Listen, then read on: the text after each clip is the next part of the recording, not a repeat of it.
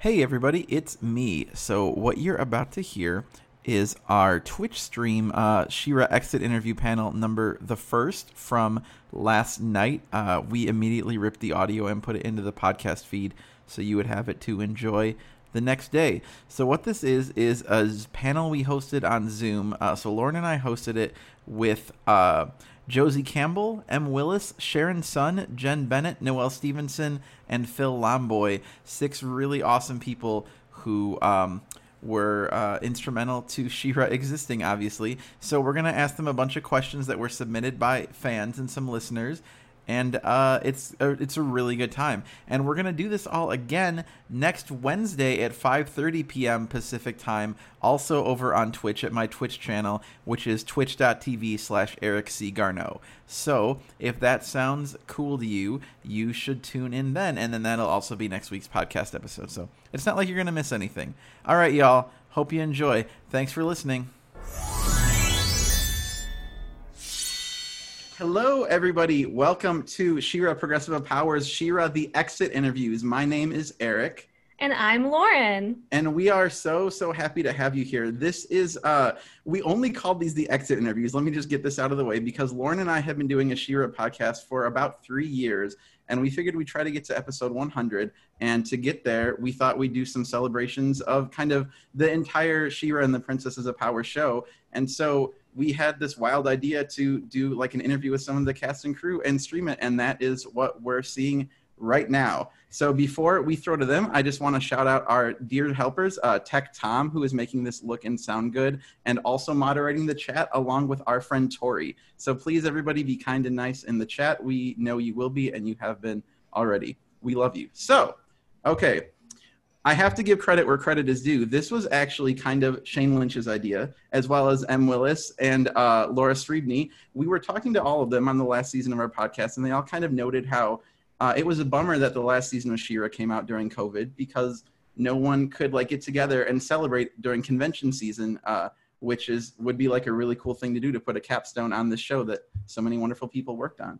So Lauren and I very boldly emailed Dreamworks and was like, what if we just did like a panel on the internet? And it turned into something really amazing. So that's why we have such an amazing group of people here to talk to today. We solicited questions from fans of She-Ra and our listeners. We got over 1,000 questions, actually, many of them about one thing that we will certainly address before this is over. We promise. But Lauren, I'm going to throw to you so we can get some more business done here.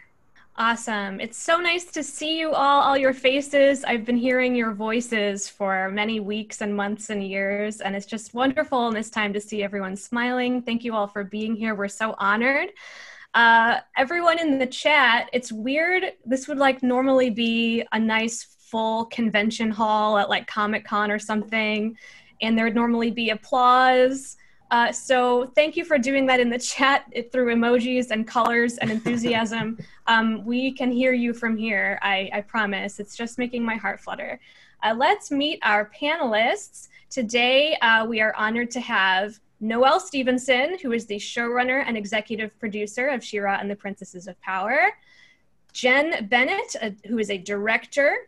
Josie Campbell, a story editor. Editor Phil Lomboy. Willis, who's one of our writers, and board artist Sharon Sun. Hello, everybody. Hi, guys. Hi. So we want to start off by just thanking you all for being here and for working on such an amazing show. It took so many people by storm, by surprise. It gave us all something to love during really a horrible time of kind of just existing in general. And the number one thing we got to say at the top is that so many people wrote to us, I think thinking that we were you, expressing gratitude for making a cartoon with such historic representation and being just so progressive politically, which is something obviously Lauren and I love. And it's so great and important. So thank you all for that. You're welcome.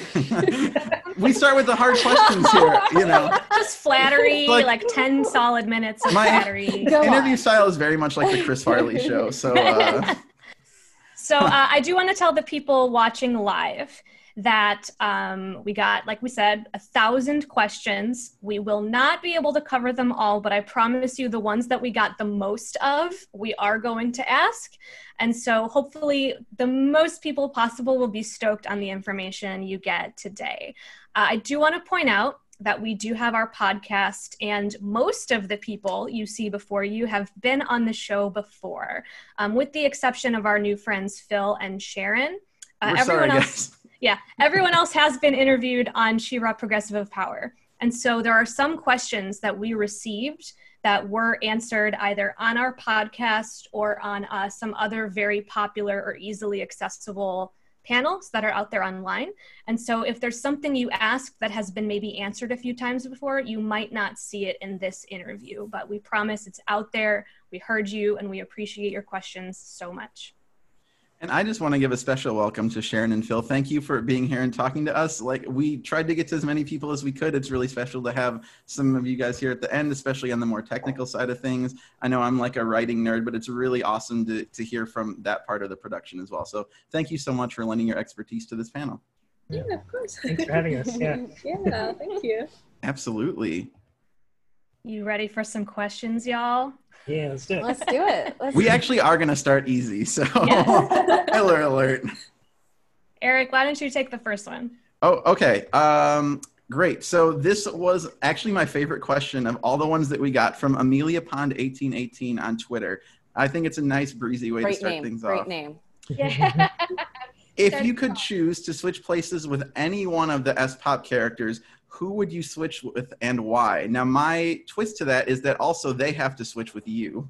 Oh no. Yeah, Oh, so that let's hear from everybody on that one. Let's start with Josie.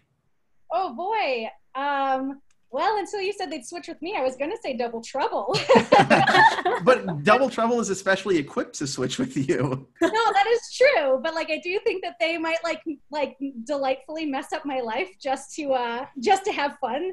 But like, I don't know. I guess I'll go with Double Trouble. They have the least angst of everyone on our show. I think it'd be pretty easy to switch back and forth and just have fun and talk theater in two different realms.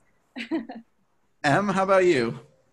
I'd say Perfuma, mostly because I would love to have her in my place because I just killed another plant. So that would be helpful. and I would love to just sit and meditate and do I actually just bought a watercoloring set, so I'm going to get into that. And I was like, yeah, I'd love to just sit and meditate and do some watercolors. Yeah. Sharon? Oh, no, the answer you guys all think. I think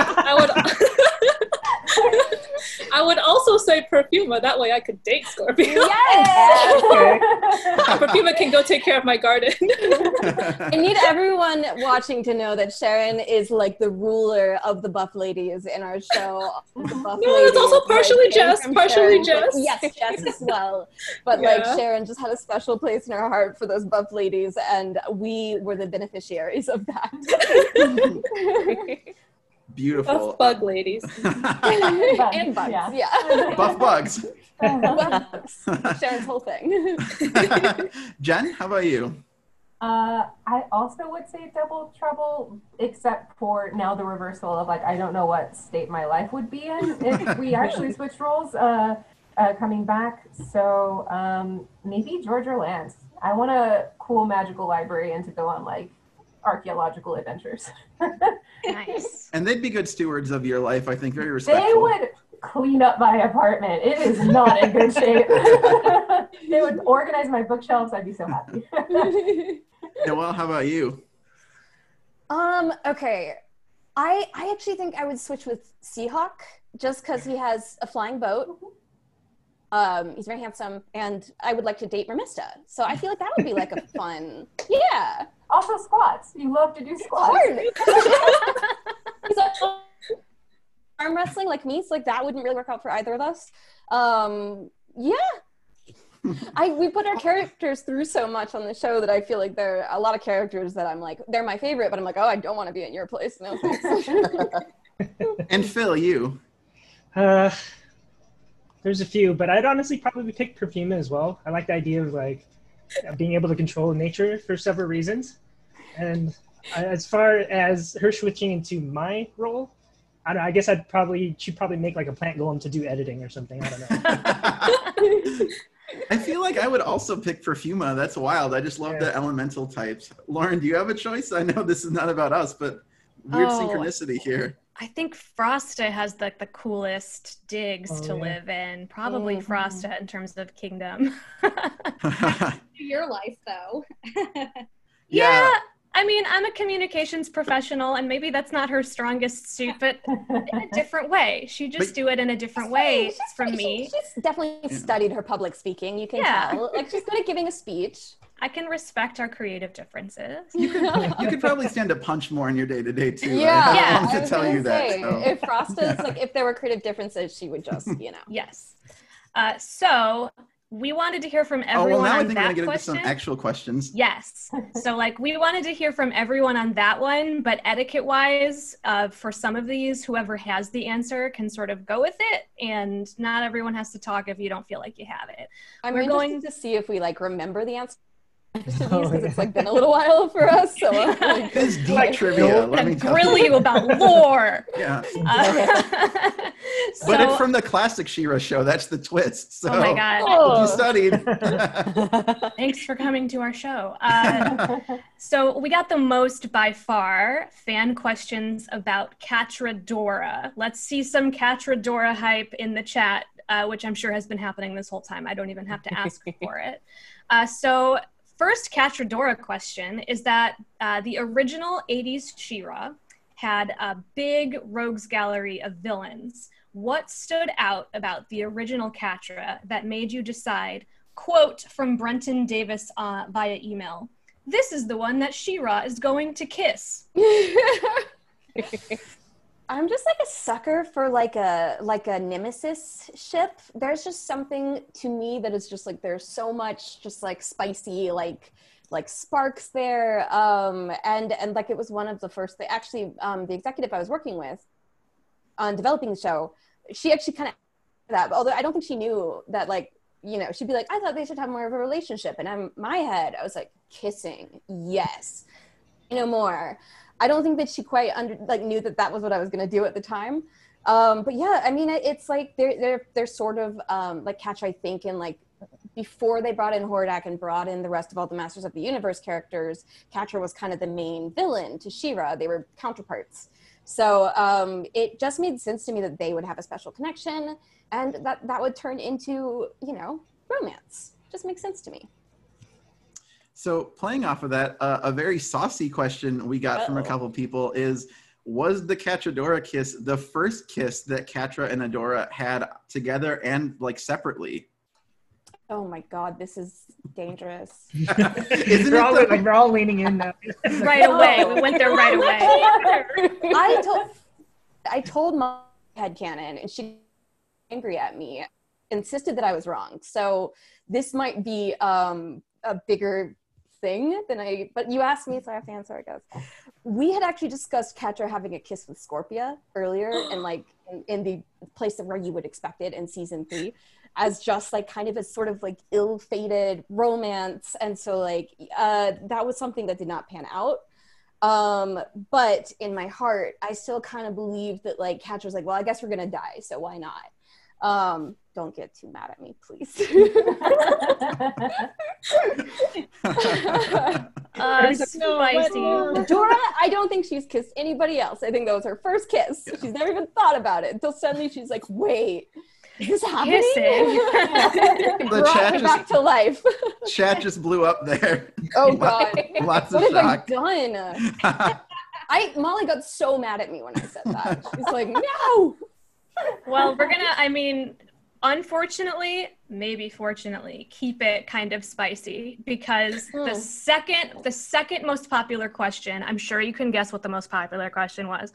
The second most popular question was, at one point, Catra says she and Adora were growing up in the Horde, and they used to stay up late whispering about whatever. What do you think some of the things they were whispering about might be? We all lean forward and look at Noelle again. I want to know what Josie thinks. Josie, what do you think? That's actually kind of a question for Catherine Nolfi, who's going to be on the other panel, because that was her episode. So I don't know if you want to like save that one for later, but yeah, I'm pretty sure she wrote that line. So I think that she'd have more insight. That's great. All right, we'll punt that to next week. I think that's a great call. Do you Free advertising for the next panel? Yes, which we will announce at the end, the date and all that good stuff. There was also a lot of questions about Catra's kind of lore. We're going to try to keep a lot of the nuts and bolts lore out of this, but people really, really want to know, like, how did Catra become kidnapped? Who are her people? Why did she first join the Horde? Are these things that like exist in a Bible somewhere, or was it just kind of like you did what you needed as the story progressed in the modern day? Or like, are there answers to these things, I guess, and might we know them? I've said this before, but honestly, the writers, the number of times that we ever said the word magic cats, I think is 0.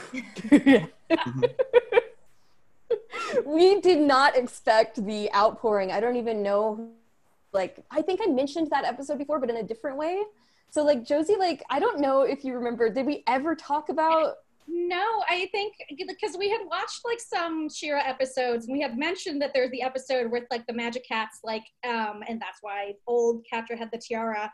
But but she wasn't even a magic cat. She was like an imposter. Yeah, she had stolen the tiara from the magic I'm cat. the queen. I think we spent more time talking about the actress like meowing into her lines than the lore of the magic cat.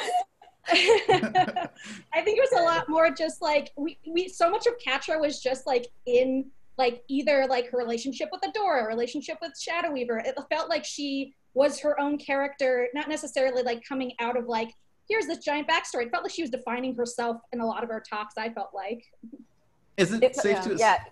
Oh, sorry. Oh, no, it felt like we talked more about Scorpia's people than we ever talked really about, because we get that wonderful episode that Laura wrote in season 4 with Scorpia's backstory and kind of the kingdom of the Scorpions. And I remember we Googled, like, do Scorpions glow in the dark, and just like a lot of weird Scorpion stuff. They do, and I have a black light. The entire reason I'm following. My favorite Sharon memory is like we went camping in Joshua Tree, and at one point Sharon's just like, it's a scorpion, like so excited, and the are like underneath your tent, I'm pretty sure. It was a camel spider. Like, it was even better. It was so cute. I think later that same trip you saw like a tarantula wasp. Yes, yeah. Like, oh, wow. Yeah. It was amazing. Really good bugs. I also feel like we sort of like with Jen, and because you were the team on the Promise episode in season 1, and I felt like we talked, I don't know that we ever talked about like Catra's story before the Horde, but I felt like that was where we talked the most about like what their childhood was like growing up in the Horde, and I felt like we sort of like changed things like kind of like that's, or the flashbacks kind of changed a lot as we went.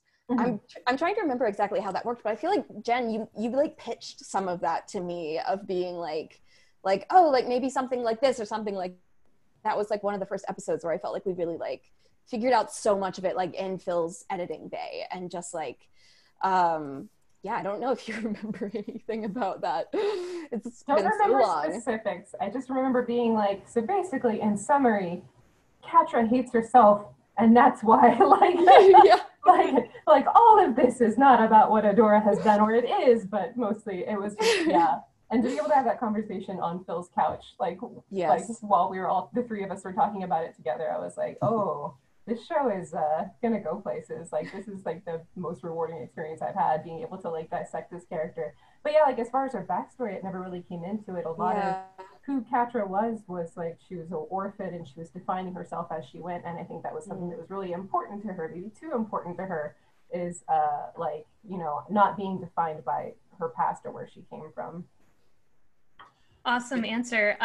Jen, you said somewhere back there that Catra hates herself, and that's actually, you know, joking, not joking, that transitions into our next question really well.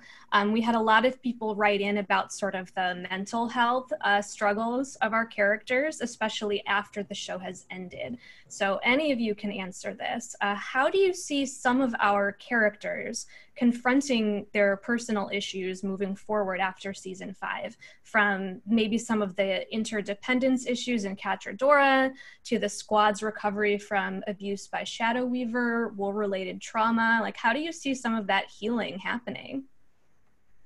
I feel like we just poured so much of ourselves into these characters, and it was something where we it would get really like kind of raw in the writer's room or in like the editing bay. Like it was just like, let's just like pour out all of this like trauma and all of this just like, you know, stress and anxiety and like work on it through the characters. So I feel like I think the characters would work on their like issues that we kind of did of just like, you know, sort of like in the process of talking about it and discussing it and confronting it through, in our case, the fictional show we were working on. I mean, I feel like it's just a lot of the characters have trouble saying what it is they really want, saying what it is, who it is they really are or who they want to be. And so that, like, so many of their problems, the inability to see eye to eye and really communicate. And I feel like in that final season, you start seeing that communication start to up. And so that's something that I think that just like, you know, the ability of them to like hear each other when they talk and understand what each other is saying and see it from their point of view. Yeah, I mean, that's my thought. I also think it'd be great if they went to therapy. Just therapy is wonderful. I feel like what Perfume is going to do at the end of this. She's just like, all right, everybody sit down on the couch. I think Perfume needs therapy. She's the most anxious person on the show, even though she's like, I'm trying to be calm. She's like freaking out at all times. Yeah, but I think I don't know who like therapist is, but they have to find one. Yeah, just instilling like a belief in self-esteem is something I found really helpful in the writer's room and in the community of She-Ra, of just, you know, we all like kind of believed in one another and lifted one another up, and finding our characters doing that as well. Like one of my favorite scenes from this last season is the scene with Scorpia and Perfuma of just like, I believe in you, and like the horrid gut in your mind, and you need to get rid of all of that energy because it's not serving you. And, you know, I believe in you. I wish you could believe in you the way I believe in you. And that was how I felt going into the writer's room every day. Oh, so, that conversation like every day with every person on the crew at one point. Well, I always like, there's that last scene with Mara and She-Ra in the finale, and I just remember that was actually kind of a late addition. And so honestly, I felt like it was almost like a conversation that like Jen and I had at one point, or it was something that it's just like, you deserve to be happy, go home, go to bed, and you're more than this. And so I always kind of like, I always like cry at that scene, and I always kind of think of Jen in that scene too, because it's just I think it's also like, oh sorry. Oh no, I was gonna say it's nice. I mean, as much as we like all poured the story of like the things we're working on and like a little bit of our traumas into this, it also was like the things that like helped us got put in as well, sometimes consciously, sometimes unconsciously. And I think, I don't know, that was like, it was like part of the joy of being part of the crew was that everybody was supporting each other, especially like at the end, everybody like everybody like knew how to work with each other. Everybody was so excited. Everybody was like pulling like it was so collaborative in a way that I've never seen on any other show I've worked on. And like, I feel like that came in where like, you know, us as a crew was pulling together to make this show as we're watching our princesses and like ex-Horde soldiers pulling together to save the planet. Like it felt right. And I think Phil's couch was kind of like our therapy couch on the crew. Phil had the most calming office, and he's just over there working, and someone would just be on his couch just like, I'm Phil, you had the plants and everything. I had plants, I had music. Gotta make sure everybody's calm, coffee. You know? Yeah, coffee in the morning. Phil made coffee every morning. I still take care of everybody. Sit every day. But yeah, I felt like that was where a lot of story ideas came from, of just like pouring our hearts out to each other and then being like, I'm gonna write that in. And sometimes when the fans like analyze the characters, I like learn something about myself where I'm like, oh, like I just kept seeing all of these like Adora is ADHD headcanons, and I'm like, I do all those things too. Look in that mirror.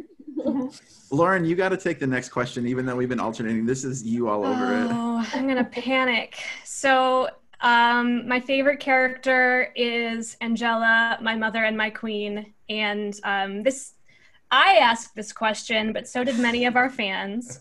Was saving Angella ever on the table? Is she alive? What happened to her? Please save us. Oh, how much do we want to say? We're not working for Dreamworks anymore.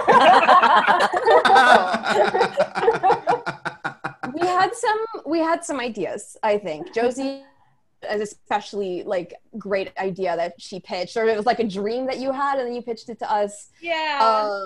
I'm still very attached to it, and that's almost the reason I don't really want to talk about it, because if like we ever do end up doing anything like that, I want it to be a surprise. Yeah. But like, you know, who knows? Is it the one that I think it is? With the thing? Yeah. Okay. I'm not going to say anything. The one with the thing. The one with the thing and the thing that happens after. And there's a thing and the place and the person and squads and I will say, I think the reason it just ended up, like, it's a pretty jam-packed season anyway, but the reason we ended up not doing it was just because it did kind of feel like, you know, especially for Glimmer's arc, like she had just gone through this momentous thing, losing her mother, and then it also moved into this place of ruling, of being the queen. And it's actually something that happens in the original She-Ra too. Like, Glimmer's mom goes missing, she becomes the leader of the rebellion, and then her mom comes back, and so she just gets demoted.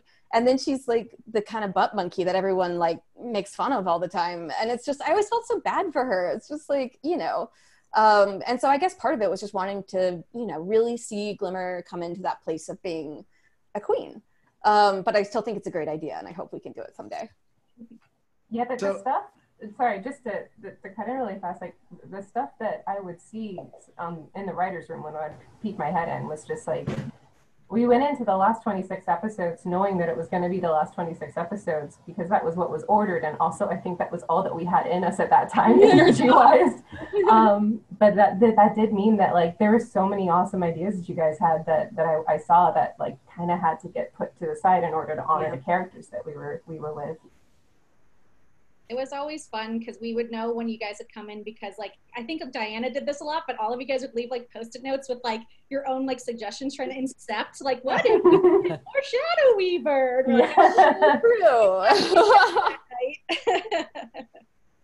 I like that note. So my secret headcanon for this, because there's some line where someone tells Adora to go back to where it all began, and then like Angella, you know, gets whatever happens to her happens. And so in my head, I'm like, where it all began, what if Angella's on Eternia? Which is such a good segue into my next question that a lot of people asked. So I know there was like rights issues and stuff regarding the classic Masters of the Universe He-Man characters. A lot of people wanted to know if there was anyone you would have loved to use if you could have, especially Prince Adam and especially poor Mantenna. And then Nathan Henderson asked an incredible question, which is, if you're familiar with these characters, what relationships of theirs would you have used to kind of queer the text of She-Ra even further? Because I think Motu's pretty rife with potential there. Well, I think that He-Man and Man would be dating. And the shipping would be He-Man-Tenna. He-Man-Tenna. I ship it. Come on. My new favorite ship. Make it happen. So chaotic. Like 50 people are drawing that right now because you just uttered that portmanteau. I could see the headlines now. Was the question like who we would cast? No, like so, who? Just who would you have liked to have used if possible? I mean, I would have loved to have seen Skeletor and cast Frank Langella. Oh, wow. Still Langella around. over Alan Oppenheimer, huh? That's a great pull. Yeah. Mingus, what do you think? Mingus is Phil's cat. He's the most beautiful cat in the world. Yeah. You are all being blessed right now. Yeah.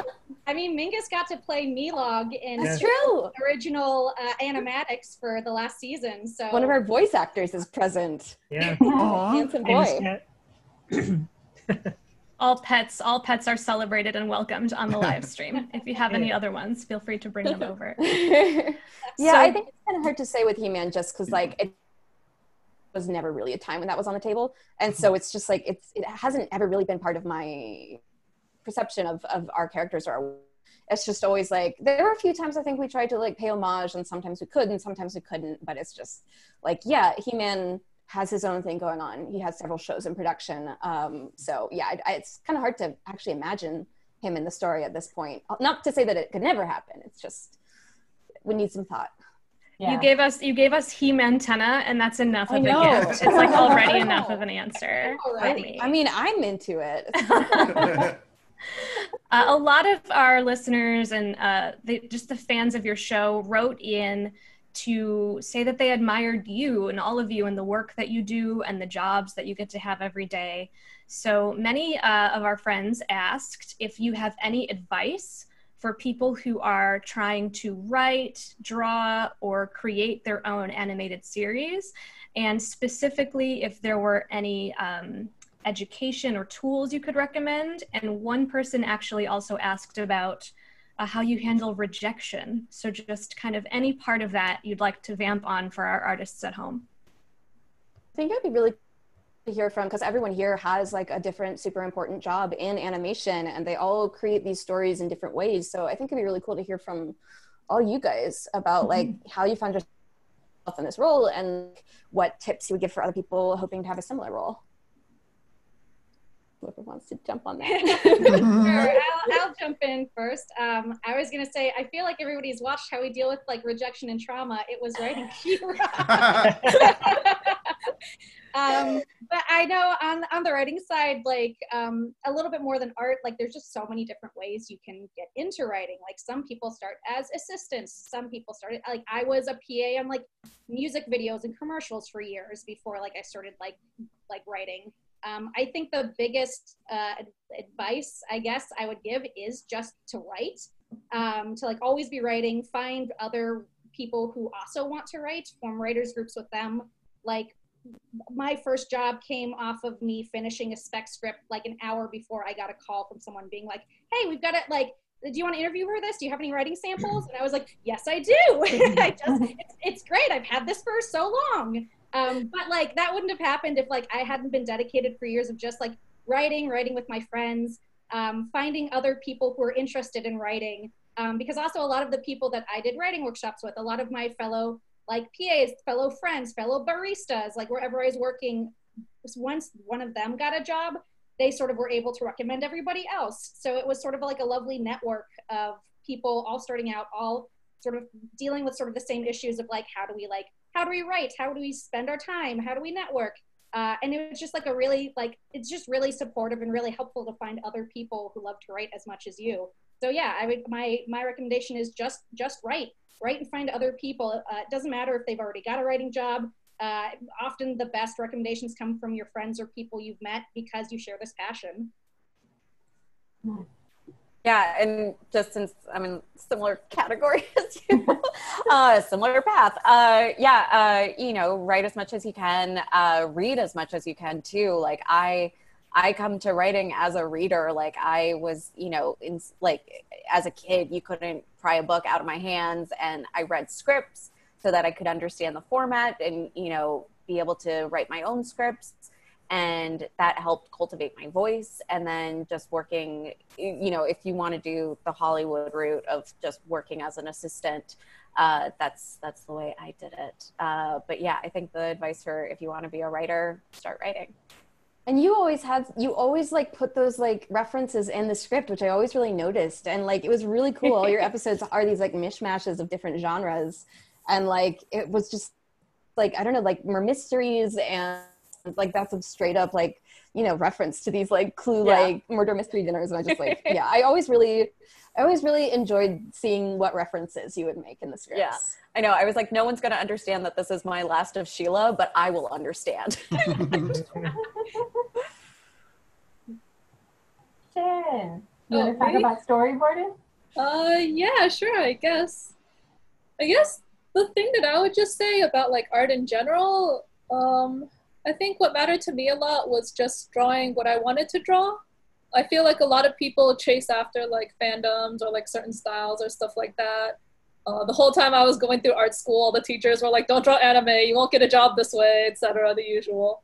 But it was like, because I drew anime, Tron was like, I was recommended onto She-Ra because it's an anime-ish style kind of show, and I was like, oh, so there is a place for this, yeah. So like, if you draw what you love, it'll show through, and people will notice that. I think it matters a lot more to be honest with yourself and do what you really love. Yeah.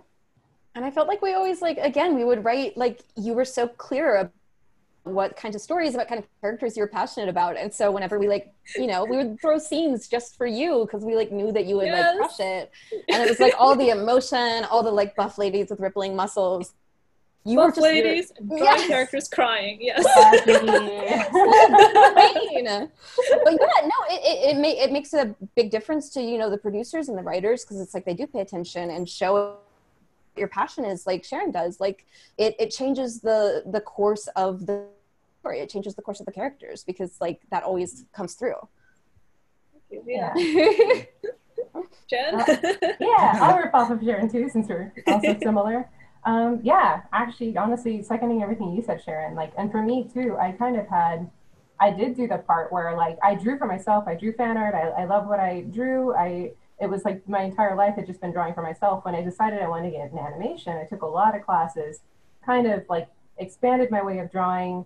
I did a lot of action adventure stuff, like superhero stuff, for the first 5 years of my career, which taught me a lot, but was maybe not my wheelhouse.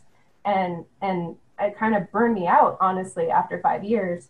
And so when She-Ra showed up, I was like, wait, I want to do this. And it really, it kind of made me feel like everything was worth it. And it was a case where it was just like, I was drawing what I loved, and that made all of the difference. It made the industry suddenly seem like such a magical place to be in.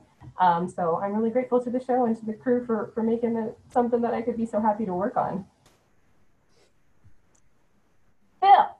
Oh, I don't know how interested people are in editing, but should be. I'm interested. I mean, for me, I was always open to any, you know, opportunity that was out there, but my main focus initially was either music or film editing, and that's what I studied. But when I got out of school, like, finding those jobs were really hard. So I knew a lot of people who also kind of went through the ranks and had issues getting jobs, but they finally did. So networking is important. So I ended up getting my job at Dreamworks because of our other editor on the show, Michelle. So I had never done animation before, but I knew music editing, I knew film editing, and it just, those two obviously apply to animation, you know, like the rhythmic timing and knowing emotion and all that kind of stuff. So being open to all different types of creative fields is helpful. You never know where you can land. And I don't know, I thought I did pretty good on She-Ra. You're okay.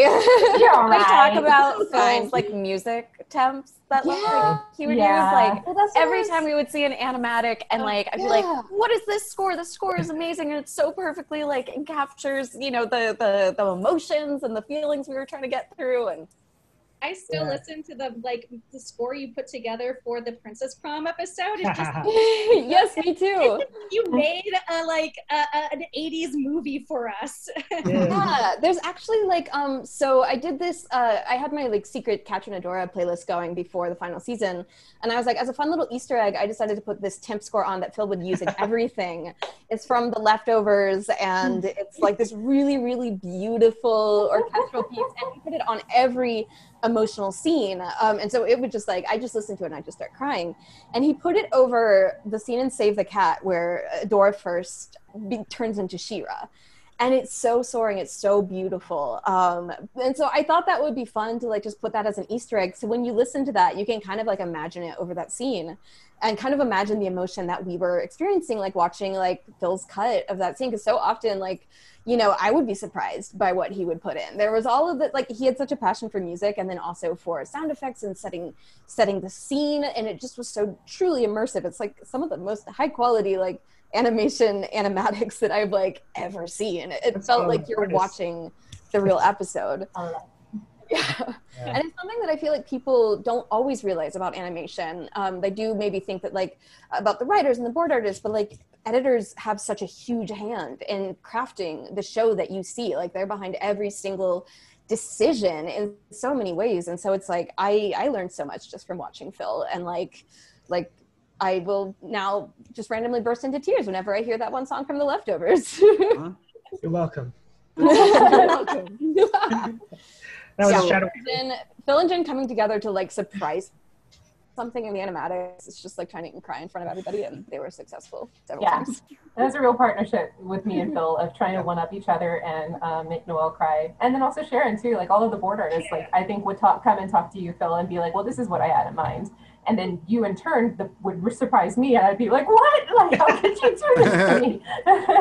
Obviously it's staying as it is. My favorite moment of that, because I gave this one to you. I told you how I cried at Fun Home the Musical. And there's this one very end of Fun Home the Musical that I just like lose it at. And so I told him about that. I walked right into it, and he put it over the scene in Promise where like I don't remember exactly which part, but it just like came out of nowhere as I'm watching this animatic, suspecting nothing. And then I'm like crying. I'm like, what the hell, Phil? I told you that in confidence. Oh shit, I'm sorry. No, I loved it. Are you kidding? It was amazing. So my very important follow-up question is, as many of you know, I'm moving to Hollywood, and I'm wondering if any of you would like to read my She-Ra spec script. It's called The Return of Horde Prime, this time, it's personal. I really, no, it's great, guys. I have a great career here. So many of you do know for real that Lauren and I have a podcast that kind of talks about like progressive socio-political issues mixed in with She-Ra. We got quite a few questions along those lines. There are a couple I would like to pitch to y'all, starting with, obviously, She-Ra is a big milestone and means a lot to so many queer people, young and adult as well. And we had folks who wanted to know, is this the moment to do similar projects? Do you think that studios are realizing the hunger or need to have shows like this with LGBT relationships for the main characters? And that comes specifically from Sarah Kawa on Twitter. I think yes, absolutely. We're seeing it. I mean, like the fans being so vocal on Twitter and trending us every week. Like that. Like I said this before, I think during our charity live stream, but you don't power that you have, and you don't know how many people are watching our younger generations to see what the future of animation is. And so right now, I think it is an incredible moment for this. And it's so exciting to me because the more characters, the more shows, and the more diversity of those stories that we have, the more stories we can tell. It helps all of us. It helps everybody. I think for so long, it's been like, here's the one gay show. Here's the other, like, it's like, there can only ever be one, you know? And it ropes you in the corner. It makes it so that your story, I don't know, like when you're the only, there's so much pressure on it being perfect. And when those stories are being made by so many different types of people, the potential for what stories we can tell, it opens up, our own imaginations open up. And so I think it's an incredible time in the industry to be pitching stories about LGBT themes, LGBT characters who are at the forefront and are out about like who they are. I am very, very excited in this moment. I think we're seeing such incredible leaps and strides, and I'm just really honored to be a part of it at all, and I hope to be able to continue making more of these stories. This is about as like high nerd lore as it gets, I think, in the questions. But we've had a couple people ask, given that Catra used to be a member of the Horde and there are now Horde clones everywhere, is there a justice system in Etheria? And how do you think some of these characters may or may not have to confront their crimes?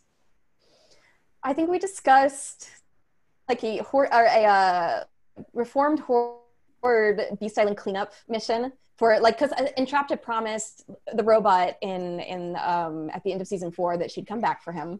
And so I think that like, or her, and I always wanted to see that. I just wanted to see the like kind of like, it just seems like a really kooky, fun like buddy comedy with like Hordak, like, you know, like learning to love these like strange creatures and how imperfection is beautiful. But then we also kind of thought, I think that Wrong Hordak would be kind of like he would help reform all the other Horde clones and like show them the way, but maybe also accidentally start his own cult. Because that's what he knows. Talk about like joking. It's just like, okay, like Hordak and Entrapta are like cleaning up Beast Island, but she's probably bringing home more clones every day. And then like probably wrong Hordak is like hooked up with like Swiftwind, and they're both being like, yeah, we're gonna just keep the revolution going. And so I can absolutely see him like accidentally forming his own very positive brothers-centric clone group. All positive. Yeah, I do think they do have a justice system, though. I feel like that's sort of like Bright Moon and Glimmer and Micah, and like that would kind of happen in their court, the way that like we've seen them do in the Portal reality. So I do think that the characters who have not yet paid for their sins, they will be rehabilitated, and everyone will be happy, and no one will be sad. Oh, that's really sweet. Yeah, it sounds like it's not as much a punitive justice as a rehabilitative one. Restorative justice. Restorative, thank you. Yeah, like cleaning up like Etheria is, so damaged from years of this war. Like the way for the characters who've contributed to that damage is to really show that they've changed is by fixing it, is to help fix it. So I was gonna say that was always my favorite. I was gonna say that was always my favorite part of the 2-part finale, because we rewrote the finale, but like so much of it got shaped by Jen and Kiki and Phil and Sharon and all the board artists. And like I don't think that moment where the Horde ship turns into a tree was in the script. But like you guys the artist put so much like thought into the fact that She-Ra heals. Like the last thing she does in our show isn't to destroy, it's to heal. And like that's sorry. No, go for it. I just wanted to throw out, that's Jess Zammit, who's I think going to be on the other panel. So it was one of, like, she was always pitching stuff like that to us. And I remember that scene because in the script it did say that she blew it up, like she blew up Horde Prime's ship. And we had made sure to like imply that all the clones had exited and everything. It wasn't going to be like mass murder, but it was going to be destroying. And Jess was like, that's not what I thought that this was about. So like, here's my pitch, which was just like the trees erupting out of the ship and it turning into this like beautiful green, like Ghibli-esque, like vision in the sky. And I loved it. I thought that was fun. I felt like my favorite thing is when the board artists and Sharon and Jen and Phil, like they come with these ideas that I'm like, oh my God, of course that's it. I can't believe we didn't think of that. Like we're supposed to be the writers and you guys are like bringing the story to life in this way that it's just like, honestly, we're just trying to keep up with them so often. Man, you let us, like, it's because you guys were so consistent, and so like the strips that you gave were just like, oh, okay, I feel this. All right, I have ideas. It was so rewarding to work on. All right, here's the actual tough one. We had a couple folks write in about this. Someone named Aha on Twitter, particularly, but I also would love to know this. So there's kind of a lot of there's motifs of like colonialism in this show, with Hordak's conquering of Etheria as kind of the original sin of that. But I also think there's ways in which like the first ones represent this like colonial presence, particularly as some of our listeners have pointed out, because when Mara transforms into She-Ra, she becomes like this blonde white woman, which is really kind of interesting. I just wonder are there any thoughts on like on how that all went into the show? It's obviously kind of a complicated issue. There's no clear reading of it, but do you have any thoughts on how that informed the politics of the She-Ra world? I think that it was about colonialism, but also I think it was a lot about religion as well, organized religion, and which often intersects with colonialism. They go hand in hand. So I think that the way like someone like Hordak, who is a colonizer but is also brainwashed and has been sort of like created for the purpose of serving this almighty being. And there's all those, it's a very complicated subject. There are all these intersecting issues when it comes to, even just Hordak himself and his role in the story. I think when it came to Mara, like the blonde hair was a mistake on our part. It was something that was like, I did see it as something that was a colonist, sort of like every She-Ra needs blonde eyes or blonde hair and blue eyes, including Mara. Her skin doesn't actually change color, but there is a little bit of a filter on those scenes in the past, like a little bit of a golden nostalgia filter, which looks like her skin changes color. Another huge mistake on our part. I think that it was like, you know, whatever our intentions were, like, it was a huge deal to have a brown She-Ra, and I think that, like, we know better now. We shouldn't have done that, and I'm not going to do that again. But yeah, I do think that it came from this idea of, like, Mara is also being pressed in, as heroic as she is, as justice-minded as she is, she's being pushed into a system that is sort of flattening out who she is and taking her agency away, and that's what she's fighting against. But yeah, at the same time, it's like, if we had the chance to do it again, that's not how we would do it. So it is a story about, I think, rising up, about, you know, fighting against injustice. And we tried to reflect that in every way we could in the story, but it's also like, you know, we made mistakes. I really do appreciate the fans making it clear when it's not good enough, because those are things that we need to hear. Those are things that all creators need to think about. It needs to be something that's very, very thoughtful. And so, I mean, having that discourse around it, having that kind of like dialogue is a really, really good thing. So I really appreciate that. And I appreciate you guys expecting better from us. I mean, to me, I'm sorry if that sounded like I was trying to attack y'all too, because I actually read it. I've seen the dialogue around it, and I think it's a really good dialogue, and it is something that I've wanted to talk about and try out the best. But you know, I think it's a good time and place. I kind of read it almost like, you know, how the more Star Wars movies you watch, you kind of start to figure out that the Jedi are bad guys too, in a way. That's how I looked at the first ones, and I remember having talks with Lauren and with some of our guests about how juicy it would be to explore the first ones like in a fully colonial setting, and I think there is part of that there. But yeah, it's really interesting lore, and I think it does add to like the kind of socio-political pastiche that makes the show so interesting. So thank you for answering that question. I think also, just to piggyback on it, but I think the show talks about the mistakes of generations too, in a way that I've really loved, because I think that's something we all deal with, of just like, this was right, or this was seen as right 50 years ago, and it's certainly not right today. And it wasn't right back then either, but we're all kind of learning. And I really appreciate that about our characters, is that, you know, we have these mom figures who are making mistakes, and, you know, Glimmer gets to step up and be a better queen, maybe, and lead some, you know, lead a revolution. And I always really love that about our characters, and that type of storytelling too, of recognizing the wrongs of the past and trying to fix it. Yeah. Although it's like we bribed you, Em, because the next, the third part of our interview here, we want to do sort of a quick fire. Like I said, 1,000 questions, so much to get through. And so there's some real like finicky stuff that it can be yes or no, it can be one sentence. And the first one in our quick fire is, who gets to rule Bright Moon now? Glimmer. All right. Yeah. Mike is more of a regent. I think he'd help for sure, but Glimmer is like, she's already been, you know, crowned.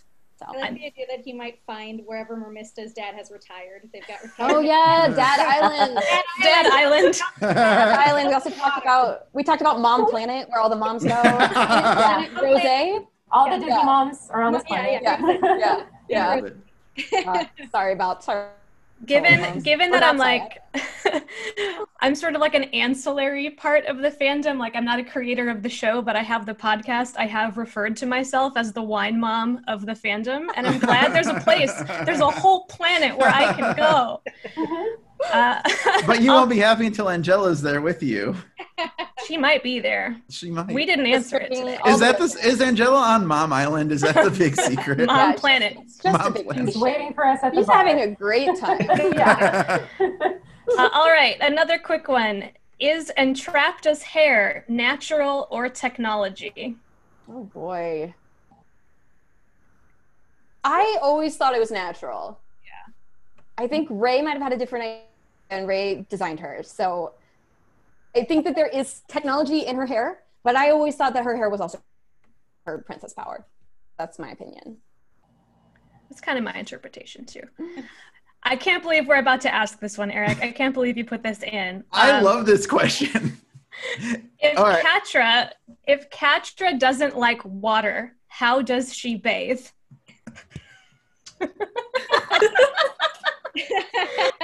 That's it.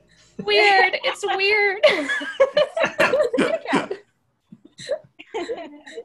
They do it in the show in the second episode. She's like cleaning herself. She's a cat. She's a kitty cat.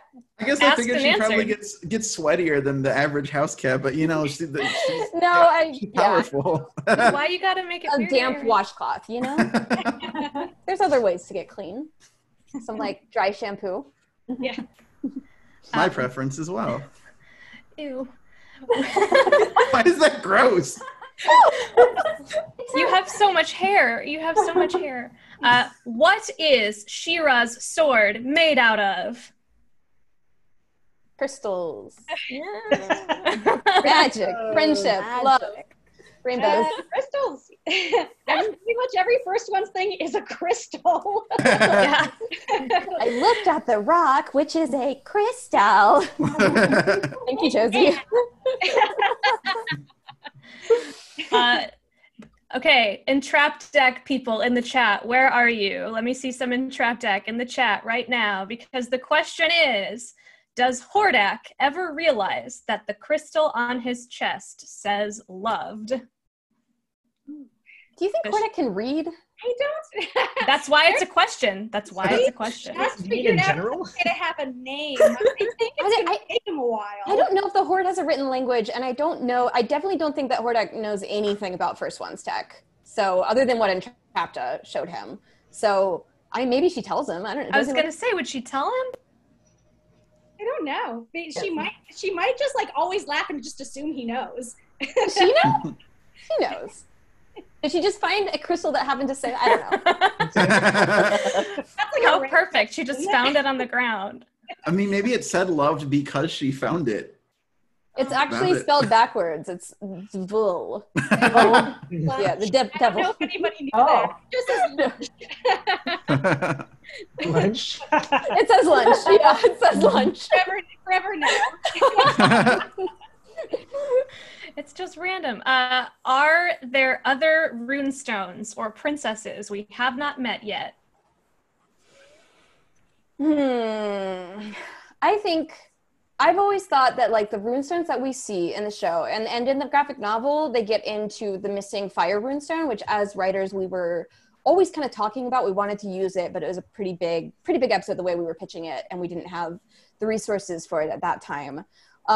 So we always kind of thought that there might be other runestones that are defunct. You hear George and Lance talk about that. There are shards of runestones that are working. I think the runestones that we see in the show are the ones that are up and functional, the kind of like elemental runestones. But there are a ton of other princesses who have other powers and are also like tied into the magic of Etheria. So like Entrapta, Spinnerella and Natasa, like all these princesses who don't power have the magic. They're charged by magic of the world. It's like sort of that was how I viewed it, but I think we definitely confused ourselves a little bit with the runestone mythology at some point. It's fine. All right. All right, everybody. It's been an hour. Do you want to take it? Everybody in the chat, here's the big one. Okay. Literally over 200 questions. In fact, someone emailed us about 5 times with this very question. The same, just over and over. Yes. So we hear you. Okay. What is next for She-Ra? Will we see graphic novels, comics, a Christmas special, maybe with Revelations, a 6th season, a movie, an RPG source book? Is there anything you can share with us? You brushed over the word movie like it was just part of a list, but I need you to know that so many of the emails were just the word movie and all emojis. Caps, yes. That was it. It was movie. Yes. Movie. Guys, my desk. The future could hold many things for all of us, and I think that if there were a She-Ra movie, all of us would be very excited to be a part of it. We don't control those things, and I really, really appreciate the outpouring of support that all of you on Twitter have been showing. Like it means so much, not just for us, but for all of the other people making other shows who like now they have like an example to be like, look, this is successful. We want this so much. Like we can do this on our own show, and so like I can't like overstate how much impact you have as a group. So thank you for showing us that support. Thank you for showing that support to all of the shows that have LGBT content. I think it's huge. You're doing amazing work. but I can't really like say either way. And it's something that like, again, I would love to do that. I don't have any news on that at this point. I think that you have inspired so many people by not directly refuting the premise that there could be a movie. The hashtags will live on. Yeah.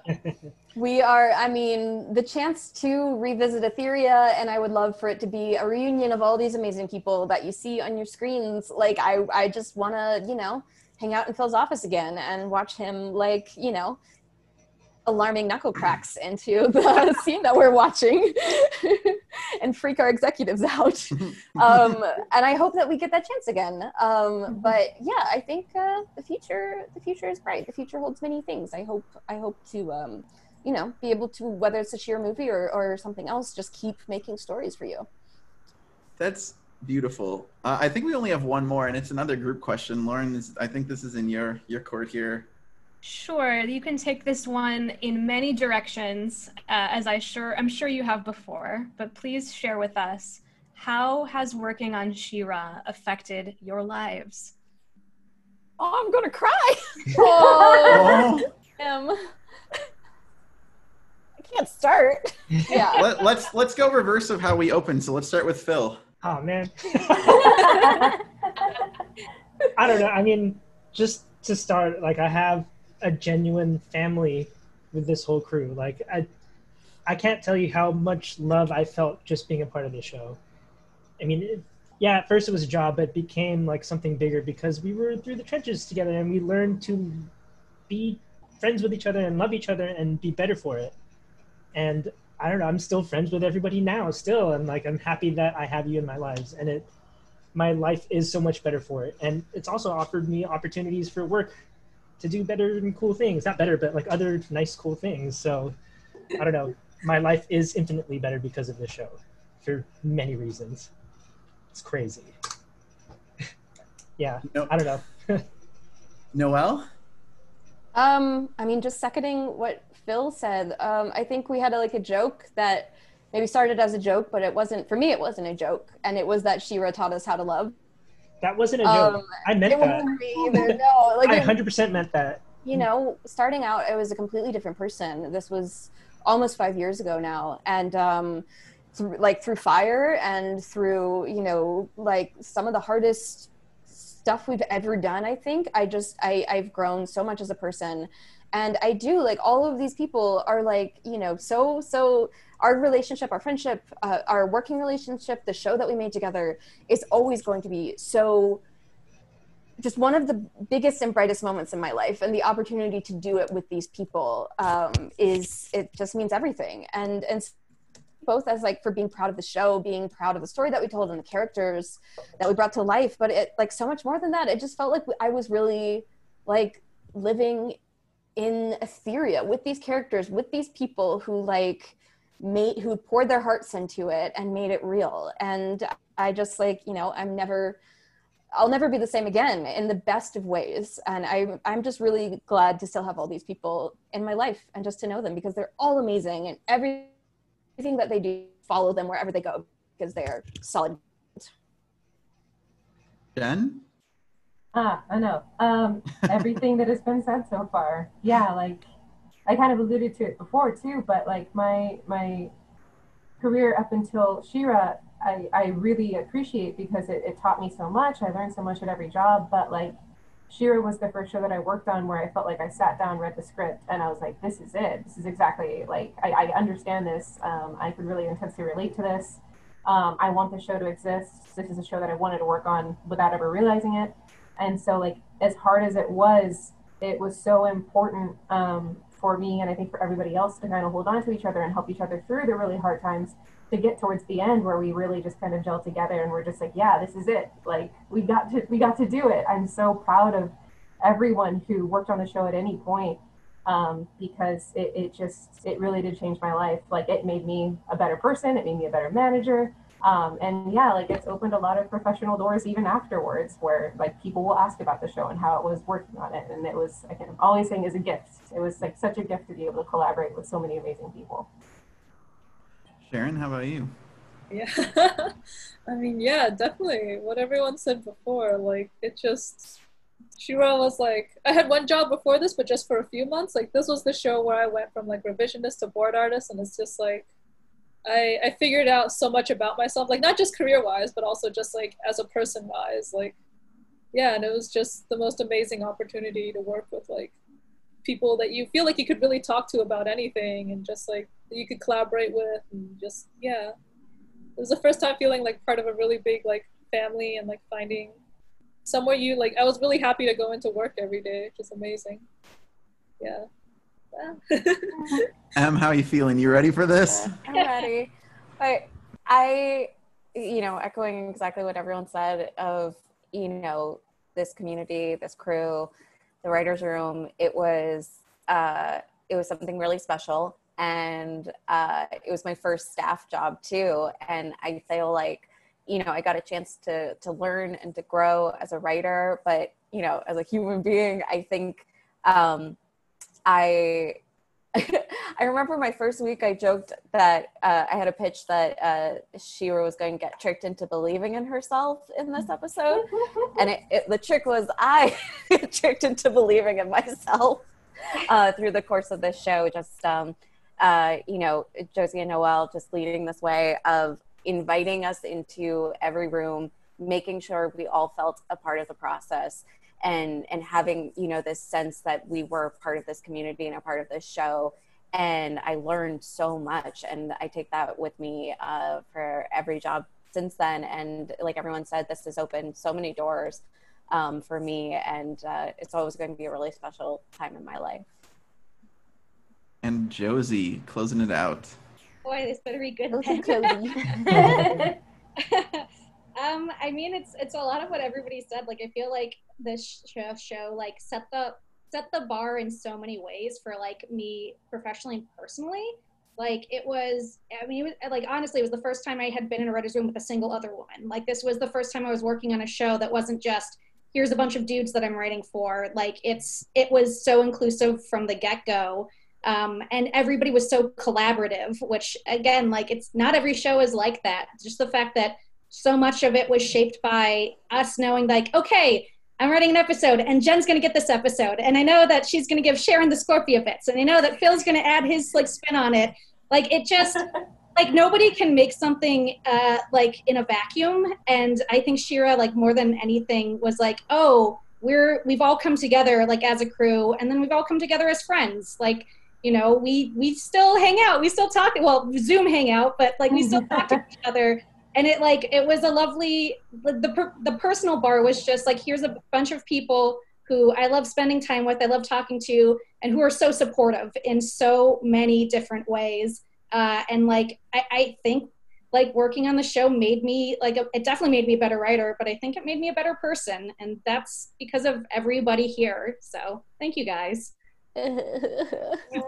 That was amazing. What a good way to close out. So I think that's going to bring us to the end of our questions for this first panel. We do have another one coming. Before I drop that, I would be remiss not to remind people watching that Lauren and I do co-host a podcast about She-Ra. We have done 96 episodes, so we only have 4 more. This is going to be tomorrow's episode. So if you want to rehear the audio, you can listen to it. It's called She-Ra Progressive of Power.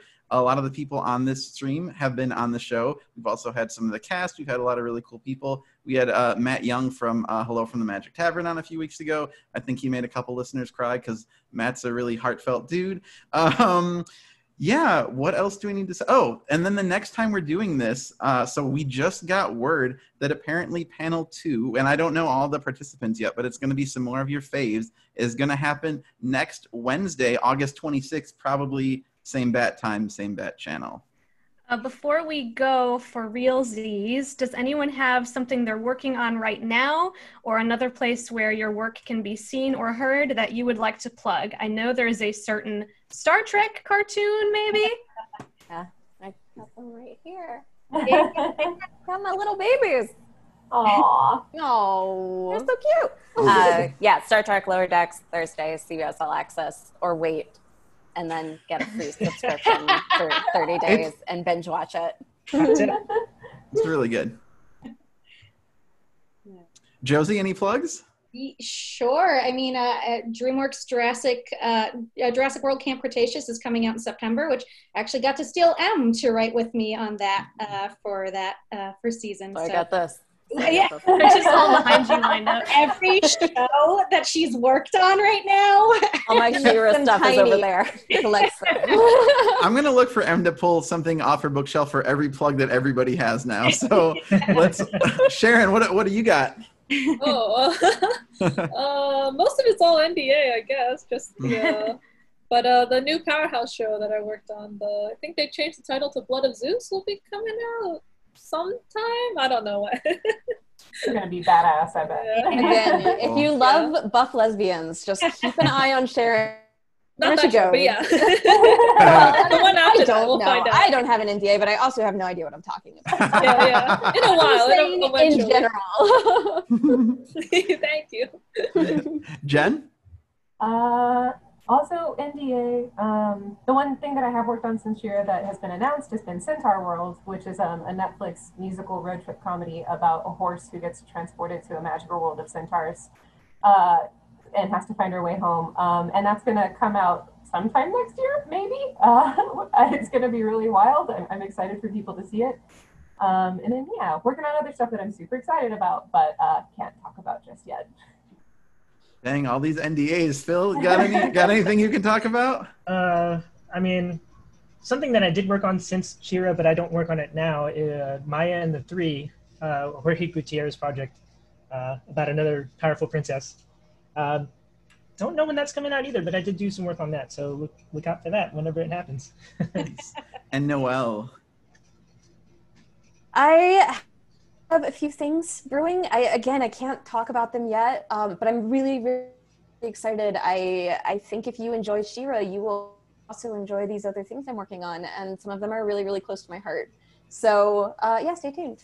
If you follow me on Twitter at Ginger Hazing, I'll post a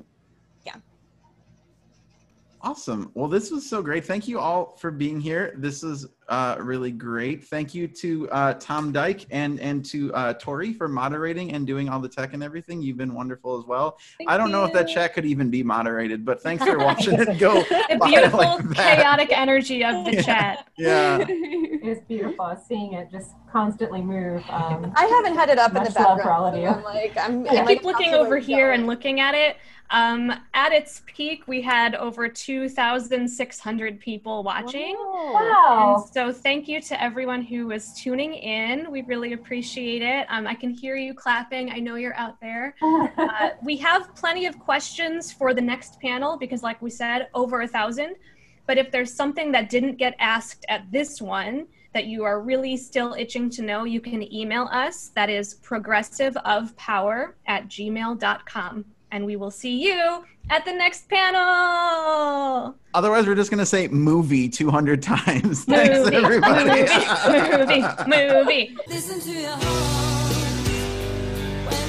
Thanks for listening to She-Ra, Progressive of Power.